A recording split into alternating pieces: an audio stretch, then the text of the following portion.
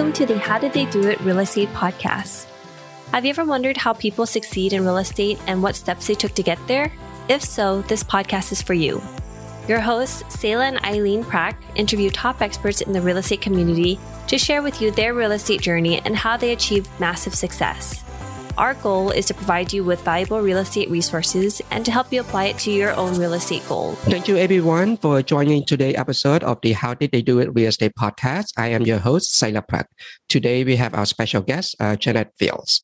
Janet is the CEO and co-founder of Oak Trust Properties. She got into the property management as a child when her parents started flipping houses to rent them out and got the entire family involved in the renovation process. Now, Janet leads a team of almost entirely women in the male-dominated property management industry, offering a strategic approach to optimizing the returns on your rentals. So welcome to the show, Janet. How are you doing today? I'm doing fabulous. Thank you for having me. I appreciate it. Thank you so much for coming on today. We appreciate you. And can you please share a little bit more about yourself? And if you have any story that you can share, especially in the property management business, please share with our audience. So I have been in real estate and property management for as long as I can remember. I didn't really have a choice. It was a family I was born into, much like your situation, growing up, flipping the properties, doing renovations, helping stuff envelopes and doing all the office work that we didn't realize was weird at the time. It's just a family business. So about, 2012, I entered into the office officially. I moved from government contracting into the small family office where my father worked and two other ladies helped support the office that way. None of my other family has worked into the office, my mother and my two sisters. So it was just me and my dad and two other ladies. And it was really interesting finding out how the business works as an organization and not just seeing it from the outside. And I got hooked pretty quick because I love making improvements and making connections with different ideas. So I quickly just kind of got addicted to the fast pace and the challenges and the excitement. And it's just so interesting. It's very alluring. So here I am today. We have about 600 properties. We have about 600 properties under our management, and we have a team of 10. Some of our members are here locally. We have a few members who are not local, but also in the United States. And then we have a few members who are global team members. And then we also use contractors to help supplement some of the activities that we need to get done. So it's been a really interesting ride, full of lots of failures and hurdles to overcome and painful pitfalls. Yeah, it's been great. But congratulations on starting such a, like a big business. And, reading your bios, I'm so inspired and impressed, as a woman, how do you start a company, especially in a male-dominated business? And what's some of the challenges that you've seen along the way? And what did you do to overcome those? Yeah, I think the biggest thing is just stepping out on your own and owning your own space, not letting other people shrink you down. I think is one of the biggest things is just speaking up for yourself, not waiting for somebody to say, hey, what do you have to say? It's if you have something to say and you think it's of value, you just speak up and you just say it. Because you have value to bring to the table as well. I work in an office there's 10 people on the team and we have 2 males and they are extremely polite and courteous. And it's a very interesting dynamic that when like a typical male comes in, that it does change things. I notice that when I go to conferences and such, where it's more of a 50-50 split, that it's different. But women are extremely collaborative, at least the women that I work with. And I come from an art background. And when you're in art, you're extremely collaborative. You're always asking for feedback. You're always drawing on other people's skills and what they're learning. You want to learn too. So you're always building on each other. And I find that that's the way I prefer to function. And I attract people who like to work that way too. That's awesome. And would you be able to provide a little bit details about Oak Trust Properties? What type of properties are you overseeing, and what type of services that you provide to the listener? Sure. So we are a full service property management company. That means that we do everything from list your property to find the applicant to vet the applicant and make sure they're most qualified and that they can pay for that and take care of it. And then we take care of the whole relationship year over year for you, so you don't have to manage that. And it sounds like an easy task, but one of the biggest parts of managing property management isn't always the property. It's typically the relationship of the customer, which is the resident, the tenant. Mediating between the tenant and the owner is pretty difficult because you represent the client and you also have to look out for the resident's rights. So when somebody's paying for something, sometimes they can forget that there's another human being involved and that they do have rights and they do have a voice and they do need to be respected. So managing that relationship can be very complicated. And that's usually where a lot of our value comes from. And it's also quickly forgotten how much goes into that. Marketing the property is much easier. So I want to ask, finding a good property management company to manage the rental property is really extremely difficult. And what they usually say, you live or die from an investor standpoint, especially outside, out of state investor, you live and die based on your property management company to oversee your properties. Yes. Do you have any recommendations of what our investors would have to look for before they select the correct property management company? Absolutely. Well, Oak Trust Properties, I highly recommend anybody who's interested pick up the phone and call and see who's on the other end of that line. Do you work well with them? Do you understand how they speak to you? And that's a really good start. And then another thing that I feel like is just as important, even more important, is to get that management agreement and read it. Find out what it says, because that is literally the timeline of events and how the events will be handled between the relationship of you and the property manager, the management company. If you don't like the way that management agreement is stated, then it's probably not going to be a good fit for you. It tells you where the charges are. It tells you when things will happen. It's an extremely useful piece of information that some people don't give enough thought about. We love hosting this show. When we started this podcast, we were doing all the editing and post-production ourselves. Now, we are very excited to have this particular company as a partner of the show to do all the post-production for us, because it gives us the freedom to focus on the two things we care about: serving you, our listener, at a higher level, and growing our own multifamily business. If you are like Sayla and me, then you want to add value to others while scaling your business. A podcast is the best way to do both, and we invite you to contact Adam Adams. He can help you launch your podcast, market your show for more listeners, and take all the post-production off your plate so you can focus on your business instead of in it. Listeners of this show can get a free consultation with Adam. To schedule your free consultation, find the link in the show notes. I'm pretty sure managing a lot of properties, there's always one of those stories that you're probably coming across, or multiple stories. Is there any good one that you can share with our listeners? Yes, there's quite a few really good ones. The ones that people want to hear about are usually the ones you want to tuck away under the rug. So let's go for it. So we had a property that was probably a B-class property, like an 80s ranch style home. And a owner that we brought on had a client or a resident in the property already that they were friends with. And they were having trouble collecting rent from the friend because the friend was on tough times. Lots of turmoil, lots of sad stories, all of that. And the friend couldn't manage the relationship because, their heart was in it. And it's hard to fall back on that lease agreement when your heart's involved. So they called on us to help out. And we quickly realized that the owner was they were in over their head. They had a really good relationship with this person who was having a hard time managing their life and were not managing the home at all. And it was in dire need of repair. This person was a collector of things. We're not going to say what's because this would be a protected class if I gave it a label, but they had a lot of items in their home. It was very hard to walk around their home. And because they had a hard time paying their bills and such, that the water and the power were cut off on occasion. And when we live in Charleston, South Carolina, that can be detrimental. Turning off the AC means mold and mildew, and the home quickly begins to decay.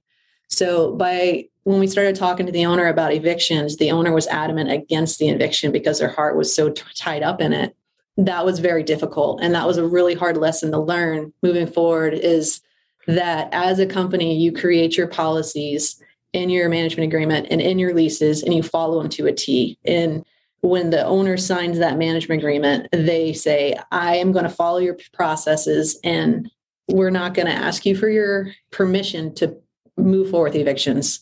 Because if we do, we're stepping away from our lease agreement. When we go to court and the judge, magistrate looks at that and said, well, why didn't you post late fees? Why didn't you post eviction at all these other 1, 2, 3, 6, 7, 8, 20 times? Mm-hmm. They say you set up the precedents that you would not do it. So this person thought it was safe to continue down this course.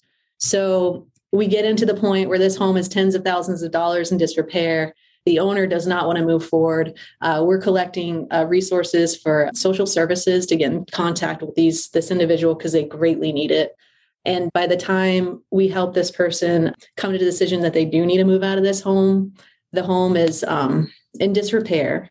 And we luckily got an investor to go ahead and buy that property cash from the client. And they flipped the property and kept it, which was excellent for everyone involved.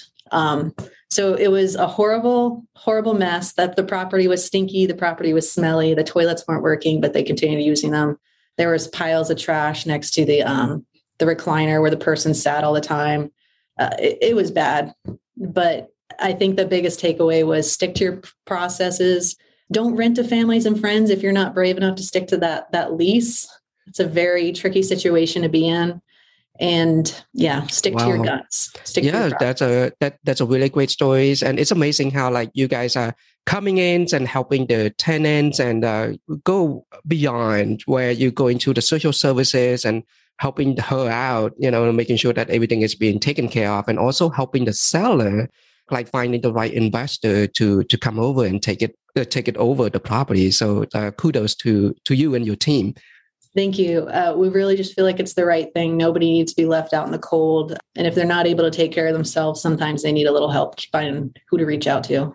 So you were talking about the process earlier. So were you able to share what are some of the top tools for making the process simple and repeatable, for your business and possibly, for your clients as well? Absolutely. So one of my favorite things to do when I'm looking at a process is to look at, what's the ultimate goal of this process, and what are the smallest, or not the smallest, the minimal viable actions that we need to complete that process. Recently, I went to Disney with my family, and I did that Epcot ball where it was a different part of Disney. But anyway, they tell you a story about hydroponics. Mm-hmm. And hydroponics, they say, well, we're thinking about plants and the world needs all this food, but we don't have enough room. So what are the bare minimum things that plants need to survive?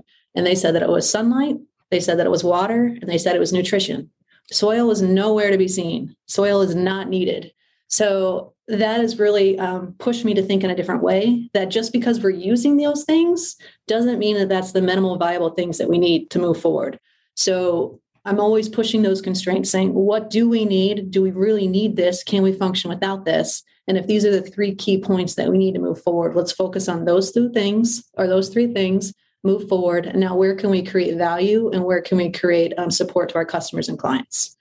So all the additional moving pieces I try to remove. So if you think of it as a linear decision matrix, if you're a large company, the bigger you get, the harder it is to deal with yes and no questions, people deviating from your central timeline. So I really try to remove those possibilities and say, if you would like to get on with us as a larger company, this is the way we function, and we can't cater to you and these different things because it does cost more time, mm-hmm. which costs you and me more money. So that's the way I think of it, is I can deliver everything, but I can't deliver everything to everyone. Mm-hmm. So I have to be very selective about who we work with, because some people want us to be very flexible, and we can't deliver excellent results being extremely flexible for everybody. Got it. That makes sense. And if the investors, were to work with your companies, what type of expected reports or KPIs or that you would provide to the investors?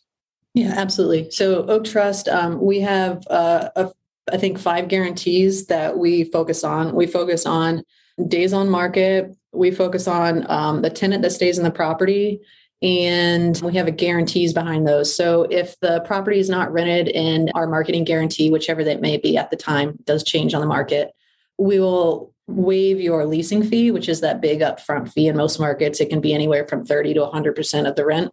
And then if we put a resident in the property who needs to be evicted in less than 12 months, we'll go ahead and release the property for free. We'll quickly get it leased for you.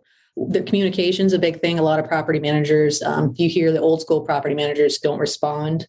So if we don't respond back to you in 24 hours in the same way that you contacted us, text, voicemail, email, whatever, we'll waive that month's management fee. So whatever guarantees that we have, we back it up with those dollars, because those dollars hurt and they're meaningful to both parties. So we try to back up with whatever we say with, giving back that money for the service. So Janet, is the property management companies now your business is your primary focus, or do you still invest yourself as an investor as well? I am not investing as an investor right now. I'm actually buying my first commercial property this year for the company under a separate LLC. I'm pretty excited about it. I'm in the process of looking right now. And then in the next year, I'm hoping to start investing. Running this business, it has been quite interesting. It's a big animal and a big beast to tame. So I haven't had a ton of time to do that, but I look forward to investing a lot more in the future. That is awesome. So Janet, how has real estate investing impacted your life so far? Oh, wow. Real estate investing it's so powerful. Being in control of your own income is extremely freeing. It creates so much flexibility. You don't feel owned by a job. You don't feel owned by somebody saying, this is what you need to do. If you want to work harder for something, you can go invest in more properties, and that brings you more financial freedom. And you can just see the dollars like snowballing. So just being empowered to know that you have an effect with your actions on your bottom line and your future getting there, is the speed at which it increases is really exciting and alluring. Got it. So what is one thing that you know now about real estate that you wish you knew when you first started? That I wish I knew when it got started. That's a really hard one. I think that some of the common threads I thought would go away, like how hard it is, but it doesn't. The real estate part is actually not as hard as the people part. People are multifaceted. People are unpredictable. And people are the hardest part to figure out of every equation for me. So Janet, what was the great ideas that help you to propel you to the next level from here? Honestly, I believe looking into the company culture and who we wanted to be in a meaningful way and what we wanted to deliver, setting goals and figuring out how to work backwards from those goals was monumentous. It was huge. Before, we were just moving forward as a company, and it was almost like hungry hippos. Any client and any property that came our way, we're like, yes, that's more money, but not every property equals more money, and not every client's a good fit. So I think that's one of the things that I've learned here. That's awesome. So Janet, really appreciate you coming on to the podcast today and giving us your background and how you started your company and Oak Trust Properties company as well. And if our listener wanted to get in touch with you or wanted to learn more about your business, where can they go? Yeah, so Oak Trust Properties is on Facebook. We're on LinkedIn. You can also find us at oaktrustproperties.com, where you can hop on our resources page and fill out just a little questionnaire, and we'll give you our free marketing plan. That's awesome. Thank you so much, Janet. Thank you. I appreciate it. And thank you for listening to our podcast today, brought to you by Bonavest Capital. We would really appreciate it if you can go to iTunes right now and leave a rating and written review.